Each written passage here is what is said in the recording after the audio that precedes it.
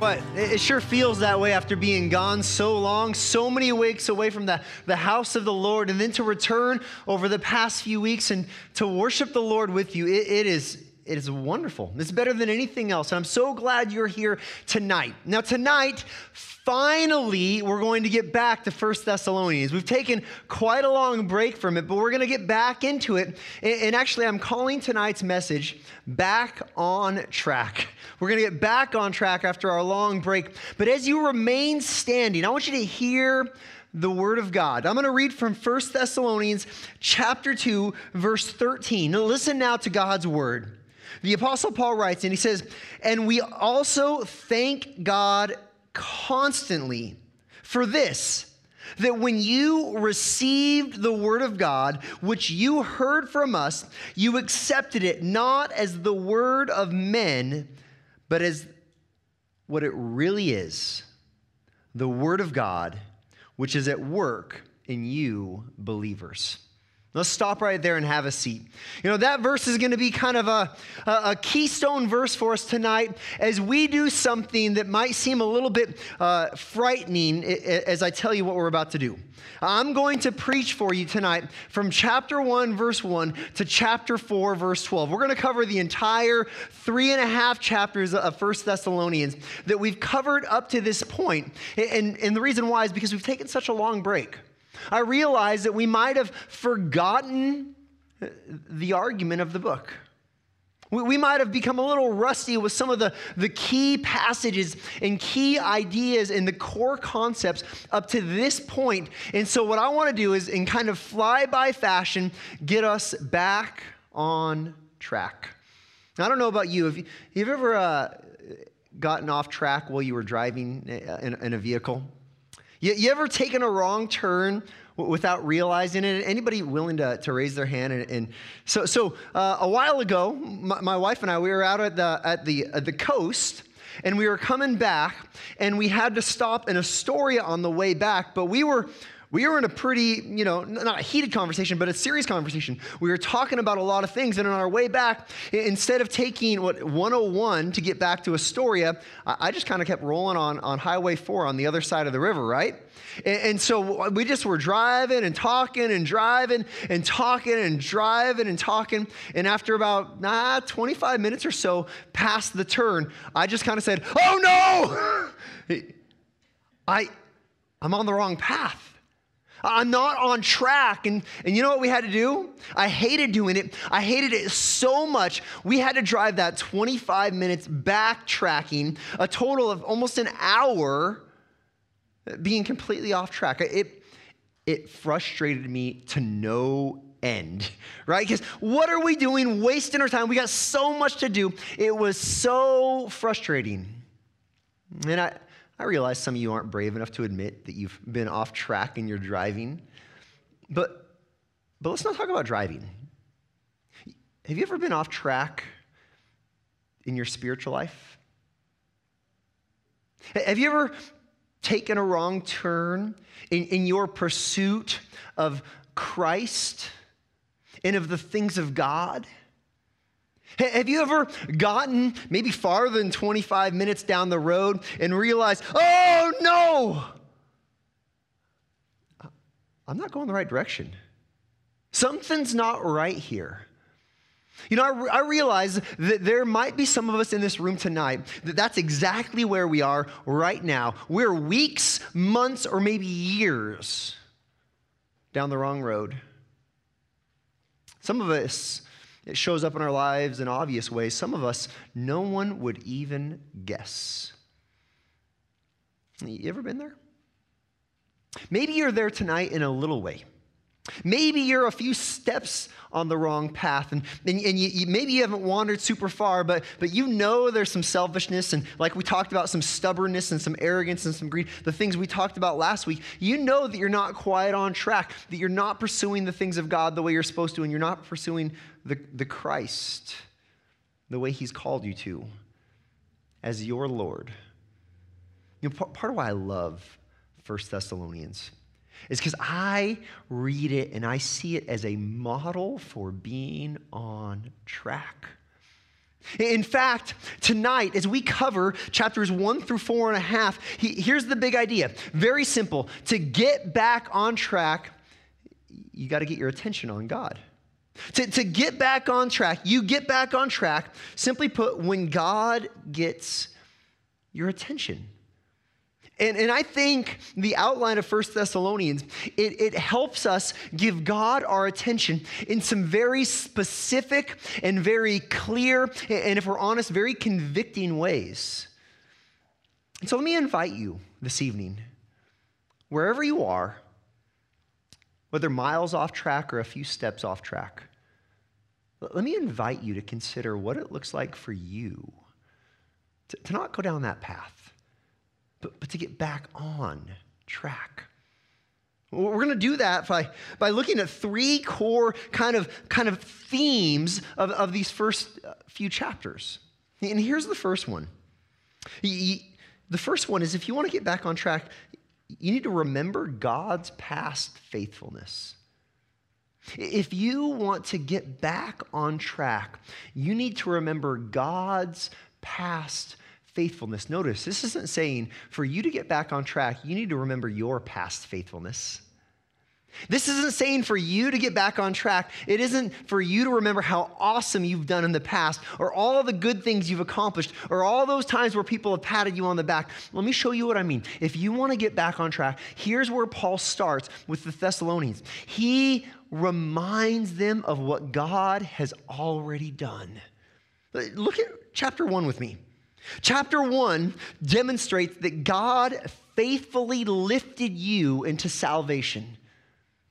Chapter 1 is one giant thankfulness. It's one giant thank you letter. And it's not a thank you letter to the Thessalonians. It's a thank you letter to God because of the way God had reached down and delivered and rescued and saved these people. The same way that if you're here tonight and if you've trusted in the death and resurrection of Jesus, you have been lifted into salvation.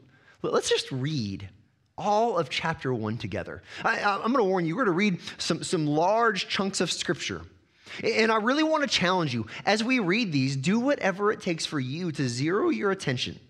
If you're the person that likes to follow on the screen, God bless you, follow on the screen. If you're the person that needs to open up and with your finger follow every word, do that. If you're the person that just needs to close your eyes and allow every word to sink, and do that. But as we read these long texts of Scripture, don't get lost in your thoughts. Don't drift away.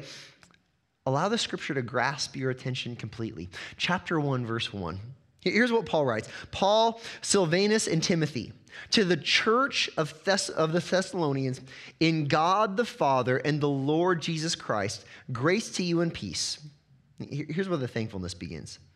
We give thanks to God always for all of you, constantly mentioning you in our prayers, remembering before our God and Father your work of faith and labor of love and steadfastness of hope in our Lord Jesus Christ. For we know, brothers, loved by God, that he has chosen you. How do we know this? Verse 5, because our gospel came to you not only in word, but also in power and in the Holy Spirit with full conviction. You know what kind of men we proved to be among you for your sake, and you became imitators of us and of the Lord. For you received the word in much affliction with the joy of the Holy Spirit, so that you became an example to all the believers in Macedonia and in Achaia. For not only has the word of the Lord sounded forth from you in Macedonia and Achaia, but your faith in God has gone forth everywhere, so that we need not say anything. For these other people around in the surrounding areas, they themselves report concerning us the kind of reception we had among you, and how you turned to God from idols to serve the living and true God. Look at verse 10. Look at every word here. And to wait for his Son from heaven, whom he raised from the dead, Jesus, who delivers us from the wrath to come. This is a giant letter. This is a giant thank you letter. And in this letter, Paul, short version, he is saying, I am so thankful for the way God has called you to trust in him and to have faith in him. He said, I'm so thankful for God saving you. Look at verses 4 and 5 again, if you're still there. It says, for we know, brothers, loved by God, that he has chosen you because our gospel came to you, not only in word, but also in power and in the Holy Spirit with full conviction. When we talked about this, we talked about the idea that it became evident in the lives of the Thessalonians that they had a sincere faith, not because they got worked up emotionally, not because they prayed a prayer, but because of the conviction of the Holy Spirit that led them to turn away from their old life.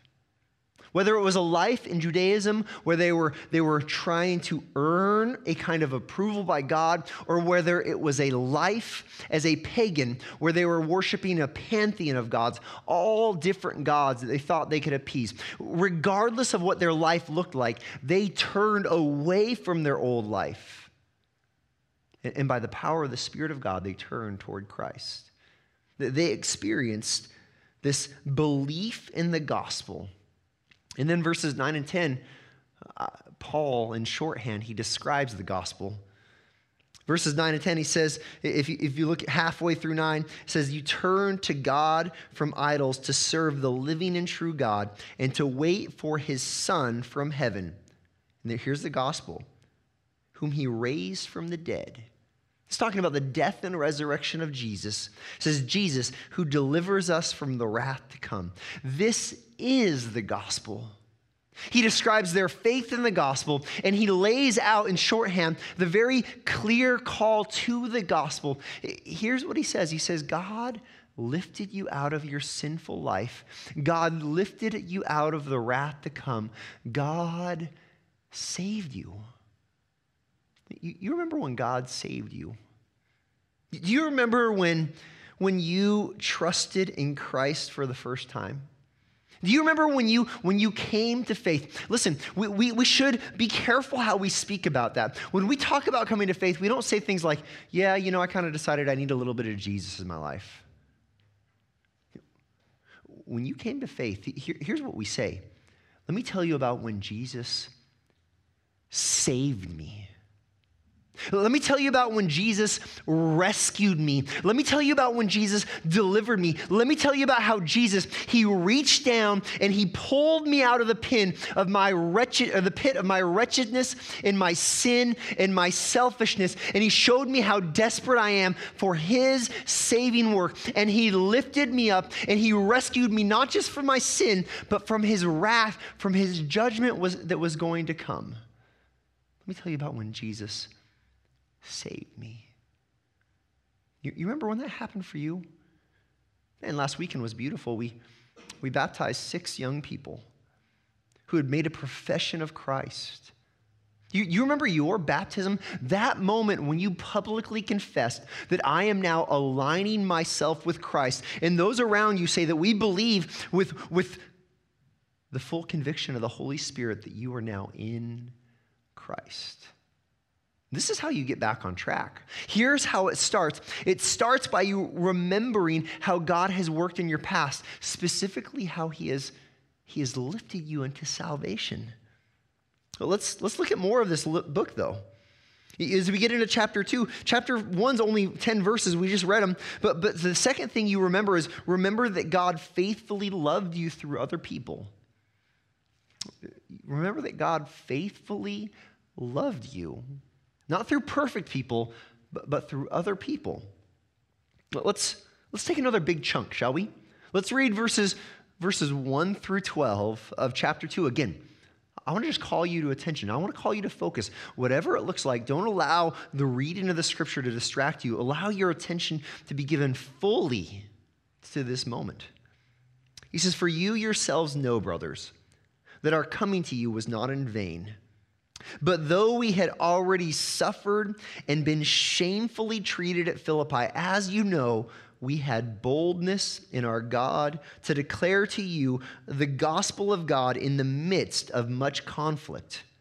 For our appeal For our appeal does not spring from error or impurity or any attempt to deceive, but just as we have been approved by God to be entrusted with the gospel, so we speak, not to please man, but to please God who tests our hearts.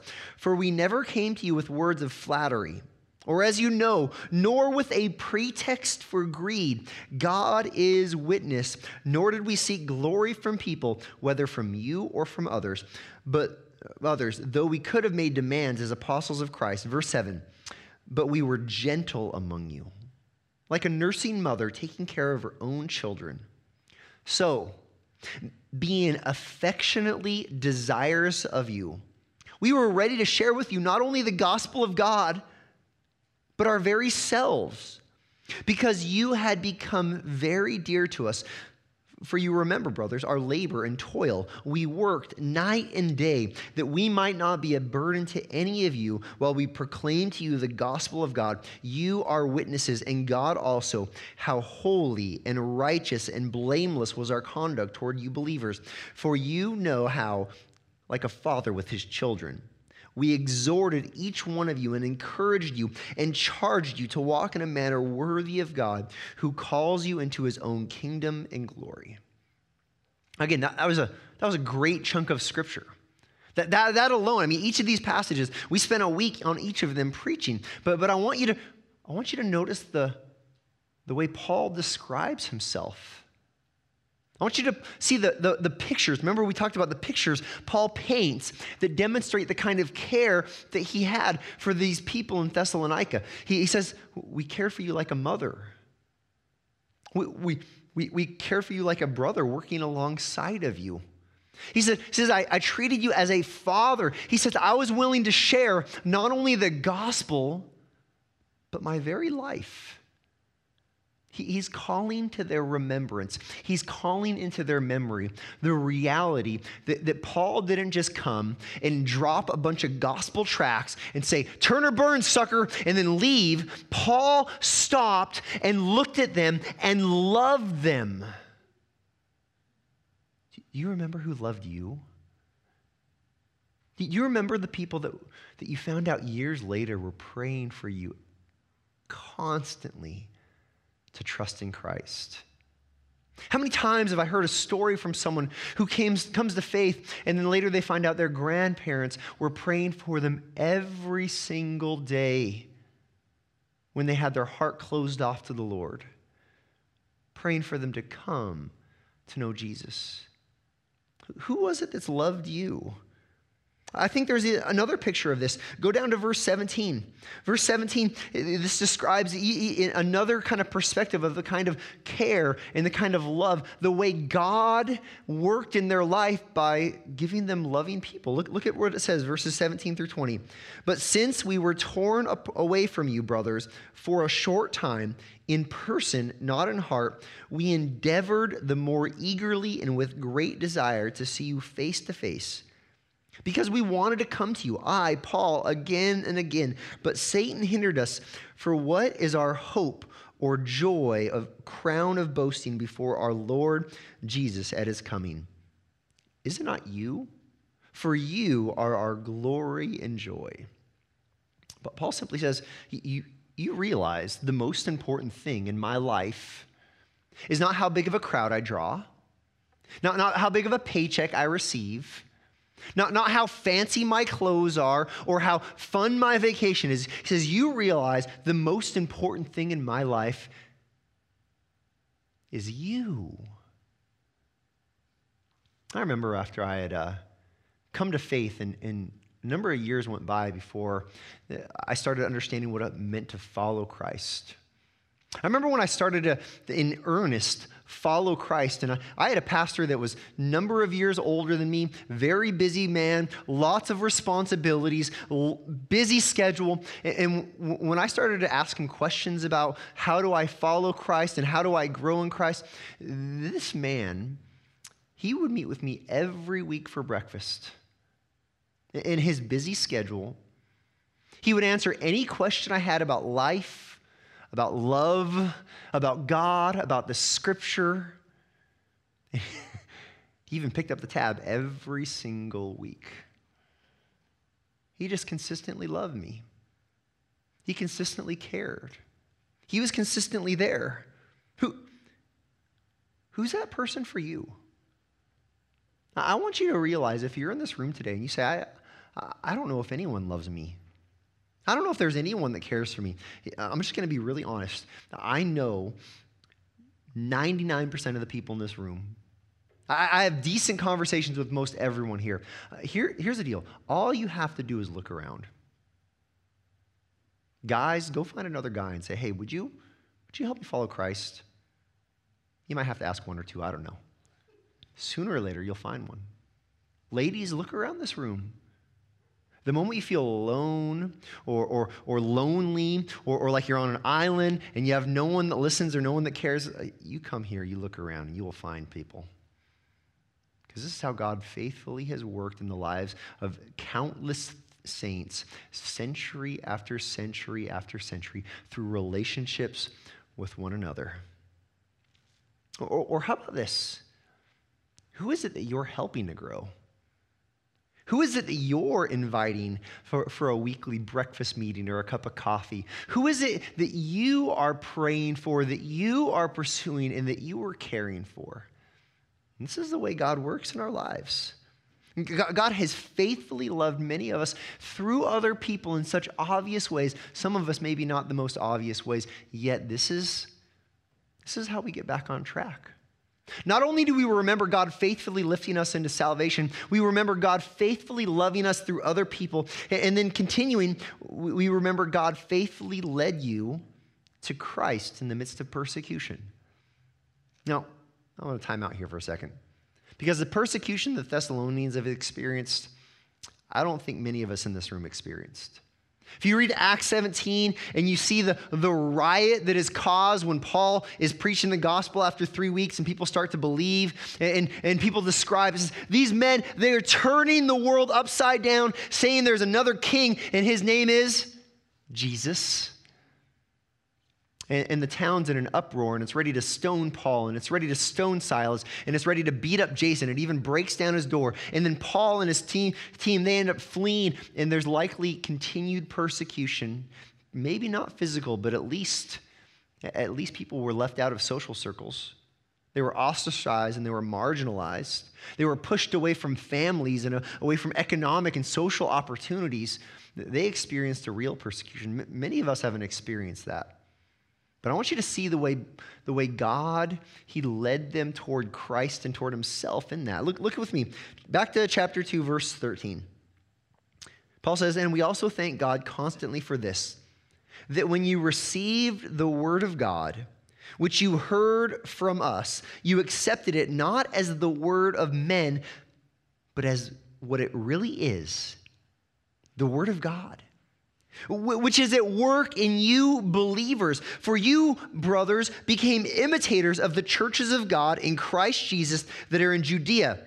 They suffered, and he says, for you suffered the same thing from your own countrymen as they did from the Jews, persecution from the Jews who killed both the Lord Jesus and the prophets and drove us out and displease God and oppose all mankind by hindering us from speaking to the Gentiles that they might be saved, so as always to fill up the measure of their sins. But wrath has come upon them at last. But since we were torn away from you, brothers, for a short time, in person, not in heart, we endeavored the more eagerly to be, and with great desire to see you face to face. Look at some of how this describes God's working in their lives, even as they deal with difficulty. It says they received the word. He says, you receive the word as what it really is, the very word of God. And it says that in that, they became imitators of those who were willing to face persecution. They followed in the long line of those who would rather be persecuted because of their trust in Christ than to give in and be accepted by the world.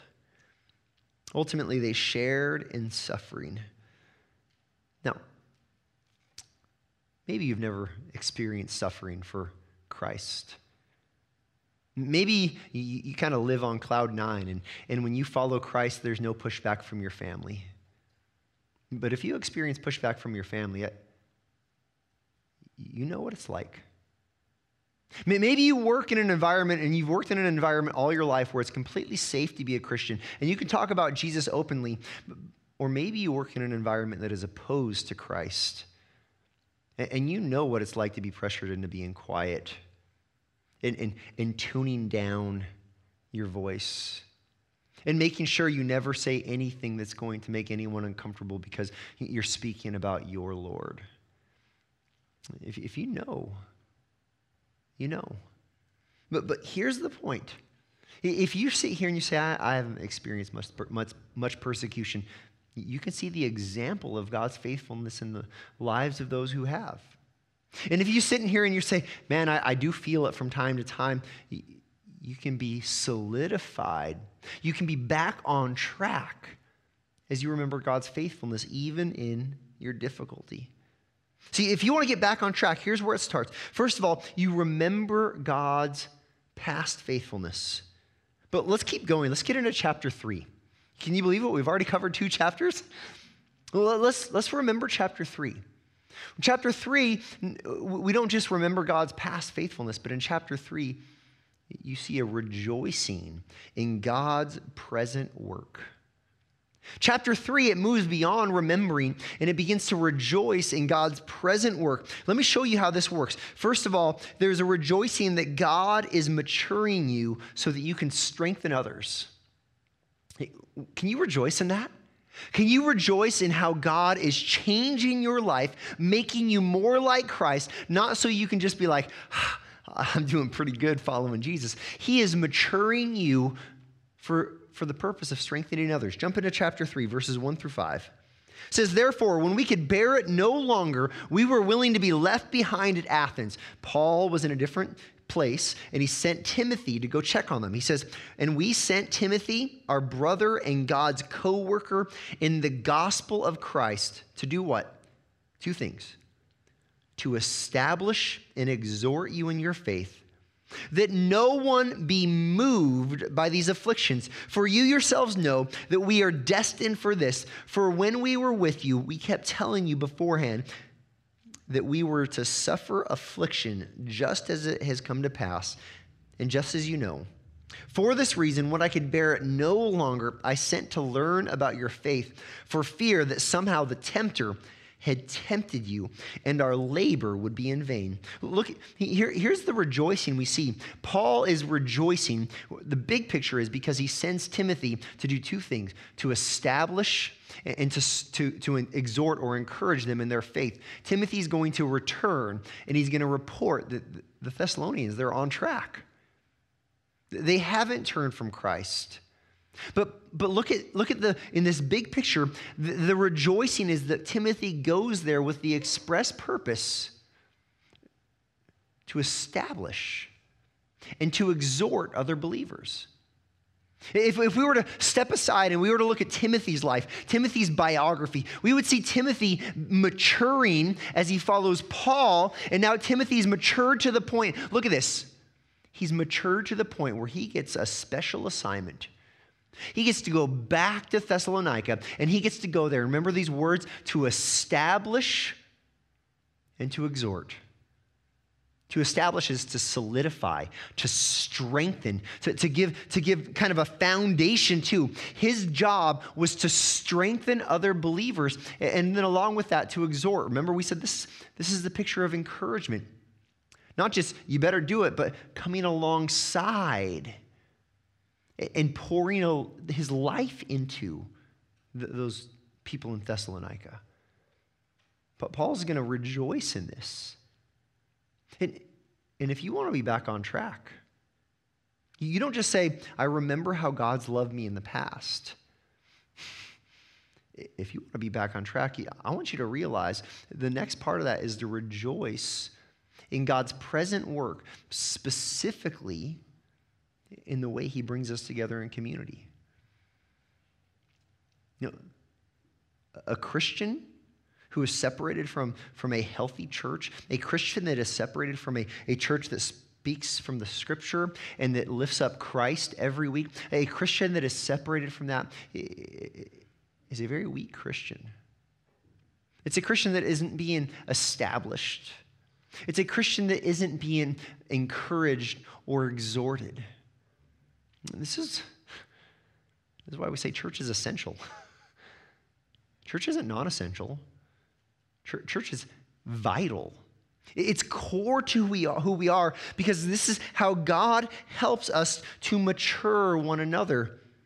God is maturing you. He's maturing you in one of two ways. He's either maturing you by the work of someone else who is encouraging you and strengthening you. He's got someone who is pouring into your life. Or the second way is he is maturing you because you are already strong enough that you can encourage someone else. Whether you're in seat A or seat B, God is maturing you. And most of us, we sit in both seats from time to time. Most of us, we go from seat A with one person and seat B with the other person, finding encouragement and then giving encouragement. This is how God matures us. But keep going. God doesn't just mature you so you can strengthen others. Secondly, God is maturing you to stand fast in Christ. Verses 6 through 10. But now that Timothy has come to us from you and has brought us the good news of your faith and love, and reported that you always remember us kindly and long to see us as we long to see you. Time out. He says, Timothy brought such a great report. He says, you guys, you're on track. Verse 7. For this reason, brothers, in all our distress and affliction, we have been comforted about you through your faith. Look at verse 8. For now we live if you are standing fast in the Lord. For what thanksgiving can we return to God for you? For all the joy that we feel for your sake before our God, as we pray most earnestly night and day that we may see you face to face and supply what is lacking in your faith.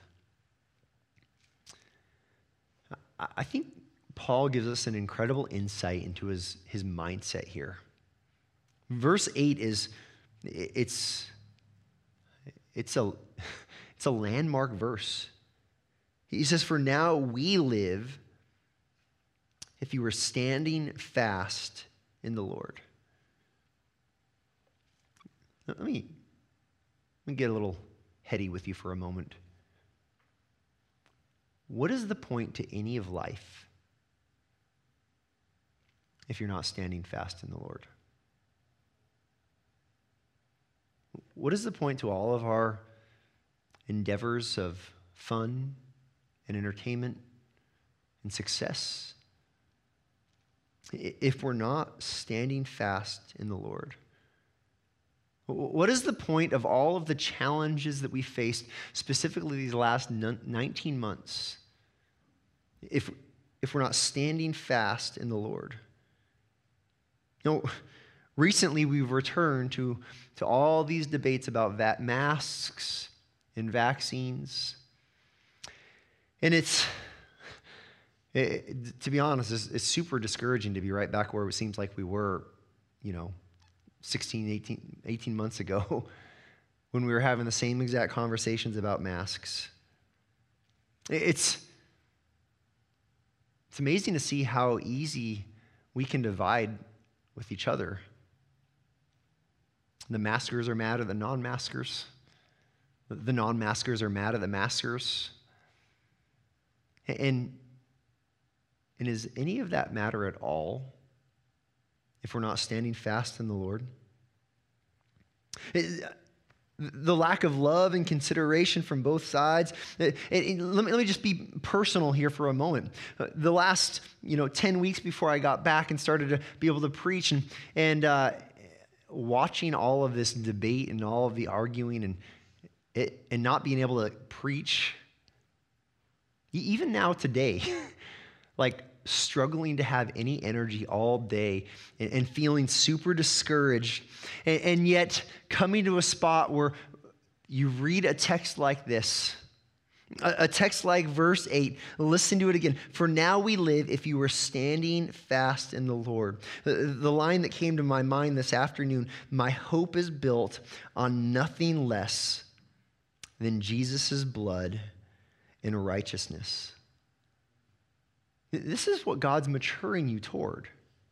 This is what Paul wanted to see happen in the lives of the Thessalonians. He said, my life, the only way it really matters is if you are standing fast in the Lord. Let me tell you what, my life, the only way it really matters is if you are standing fast in the Lord.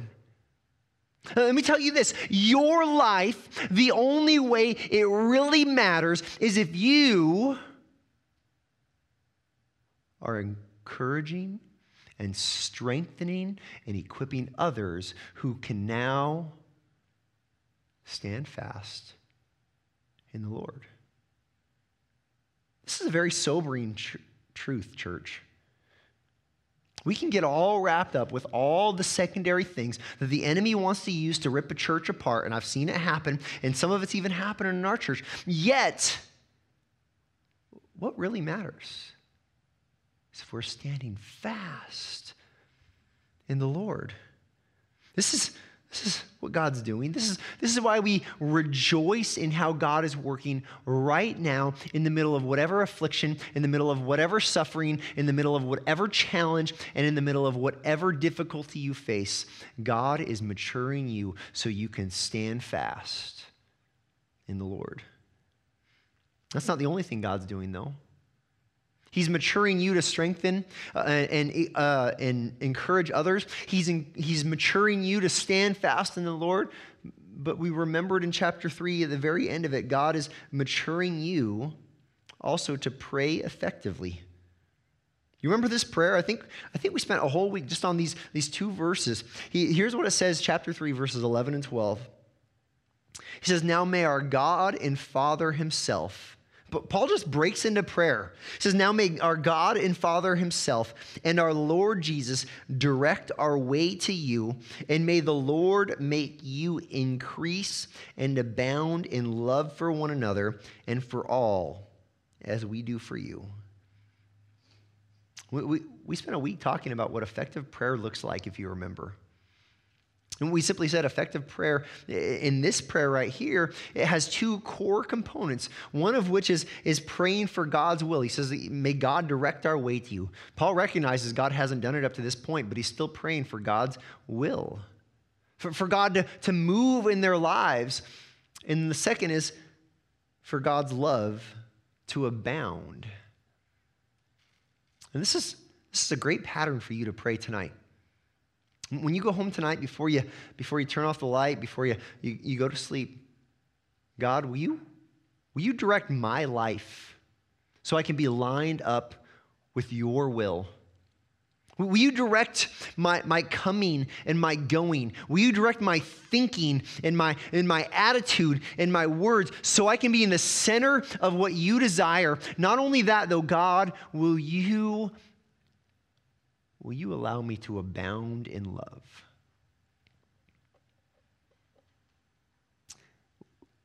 Would your friends at work describe you as someone who abounds in love?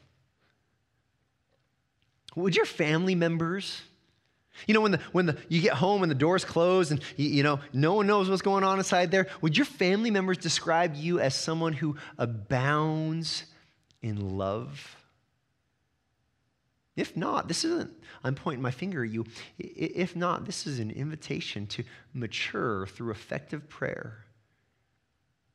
What would happen if every night you said, God, help me to love my wife better or my husband better. God, help me to love my children better. God, help me to love my church better. God, help me to love my coworkers better. God, help me to love even the coworkers that I can't stand. Help me to love them better. This is how God is attempting, is working, is maturing you right now. This is how you get back on track. You get back on track by remembering God's past faithfulness. You get back on track by rejoicing in God's present work. And then finally, you get back on track when you ready yourself for God's future work. As we get into later chapters and toward the end of 1 Thessalonians, we're going to talk about end times. We're going to have some fun conversations, aren't we? We're going to talk about the end. Yet, as we prepare for that. We see this encouragement to ready yourself for the work of God and what's going to come in the end. You ready yourself, first of all, by aiming to please God. This is another just two-verse message. And this is one that actually I preached it online. I pre-recorded it because this is the one I was going to preach when I got back from the mission trip. Remember these verses? Chapter 4, verses 1 and 2. Finally then, brothers, we ask and urge you in the Lord Jesus that as you receive from us how you ought to walk and to please God, just as you are doing, that you do so more and more, for you know what instructions we gave you through the Lord Jesus. We talked, I'll just be brief here. The idea of walking here is the representative of the entirety of your life. He's not talking about how long your stride is, or if you shuffle your feet, or if you drag your foot, as someone they were coming in today, and I said, you're dragging your feet, right? He's not talking about how you physically walk. He's talking about the entire manner of your life. He's saying live a life that pleases God, that grows in the way every day that you please God. So you ready yourself by making your aim, saying, I am going to please God. Is that your aim today? When you look down the scope of your life and you get a target, is it I'm going to please God, or is it I'm going to please self? I'm going to please people, or I'm going to please God. Ready yourself by aiming to please God, and secondly, ready yourself by growing in holiness. Stephen Hall shared this passage, chapter 4, verses 3 through 8. For this is the will of God. Time out. Anytime you see statements so bold and so obvious in Scripture, you need to pay special attention. What's the will of God? Who should I marry? What job should I have? What should I eat for dinner? God, what's your will? I don't know. If you want to know the will of God, look right here. For this is the will of God, your sanctification, your growth in holiness. He says that you abstain from sexual immorality, from sexual sin, that each one of you know how to control his own body in holiness and honor, not in the passions of lust, like the Gentiles who do not know God, that no one transgress and wrong his brother in this matter, because the Lord is an avenger in all these things. As we told you beforehand and solemnly warned you, for God has not called us to impurity, but in holiness. Therefore, whoever disregards this disregards not man, but God, who gives the Holy Spirit. He says, if you disregard God's teaching on sexual purity, you're not arguing with the pastor. You're arguing with God himself. See, the Thessalonians, Paul left so quickly that they were left thinking that Jesus was going to come back anytime, and Jesus certainly can come back anytime. But in that, there was potentially the inkling that says, oh, Jesus is coming back. Nothing really matters. So let's act however we want. Let's have a good old time pursuing the lust and the passions of the flesh. But here's the deal. The point Paul makes here, it's not Jesus is coming back, nothing matters. The point Paul is making here is Jesus is coming back, everything matters. Everything about your life right now, the entirety, how you live, how you act, how you talk, how you think, and the whole totality of all you are, all of it matters and all of it should be holy. So he says to ready yourself by aiming to please God, ready yourself by growing in holiness, and finally, ready yourself by continuing in love. Andrew shared these verses 9 through 12. He says, now concerning brotherly love, you have no need for anyone to write to you, for you yourselves have been taught by God to love one another.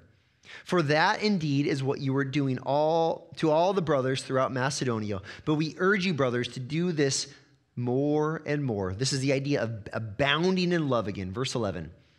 And to aspire to live quietly and to mind your own affairs and to work with your hands as we instructed you. For so that you may walk properly before outsiders and be dependent on no one. He expands this idea of love. And he actually describes two aspects of it: to live a quiet life.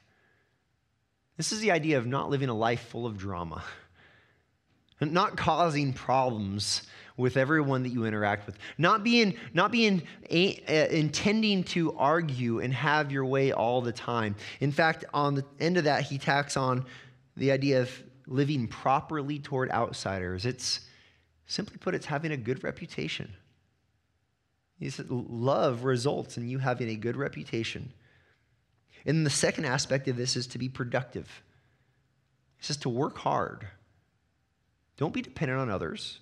Remember the thought, oh, Jesus is coming back. I'll just mooch off of the rich Christians right now, and I won't do any work, right? I'll just kind of do it. I'll eat at someone else's table. No. He says, be productive. Don't be dependent on anyone. Again, it's not Jesus is coming back, so nothing matters. It's Jesus is coming back, so everything matters. We're just doing a broad brushstroke this evening. But this is how you can get back on track tonight. Let me ask you, are you on track? Have you veered off? Have you taken the wrong road? Have you been walking down the wrong path? I'm going to actually ask you right now to just take a moment, close your eyes. Consider your standing before the Lord. Consider your pursuit of Christ and the things of God. If you realize you're off track in major ways or in small ways, let me just walk you through how to get back on track. Will you start by remembering God's faithfulness that he's already worked in your life? Will you tonight just remember that Jesus loved you so much that he was willing to die to pay the price for all your sin? Will you take a moment and remember when you repented of your sin and you turn in faith and in love and in trust toward Jesus?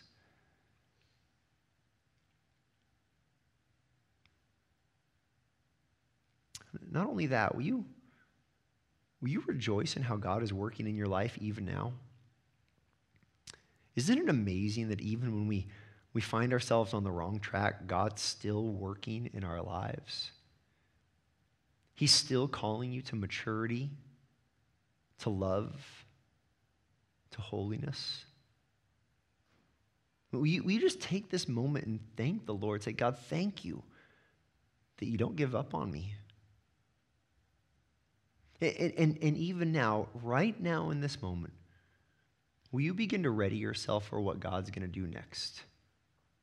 Maybe what he's doing next is his return. Maybe what he's doing next is simply the next step of your growth. But will you do that by right now turning away from your sin? Turning away and letting go of whatever it is you're holding on to that's keeping you from being near the Lord. And as you do that, let me pray for us. Father, what a glorious night to remember that even when we get off track, you have a path laid out that turns us around and calls us back to you. And God, I pray that you would search each of our hearts and minds. I pray that you would reveal the places where we've gone wayward, where we're off track. And in that, Lord, I pray that you would help us to remember what Christ has done. You would help us to rejoice that even we're here tonight together with you. And God, you would turn us so that we would begin to live lives of holiness and love moving forward. Lord, we confess we easily get off track. But we rejoice in these nights where we get to remember how good you are. Father, I pray that in your goodness and in your kindness, you draw us all back to you. And we pray in Jesus' name. Amen.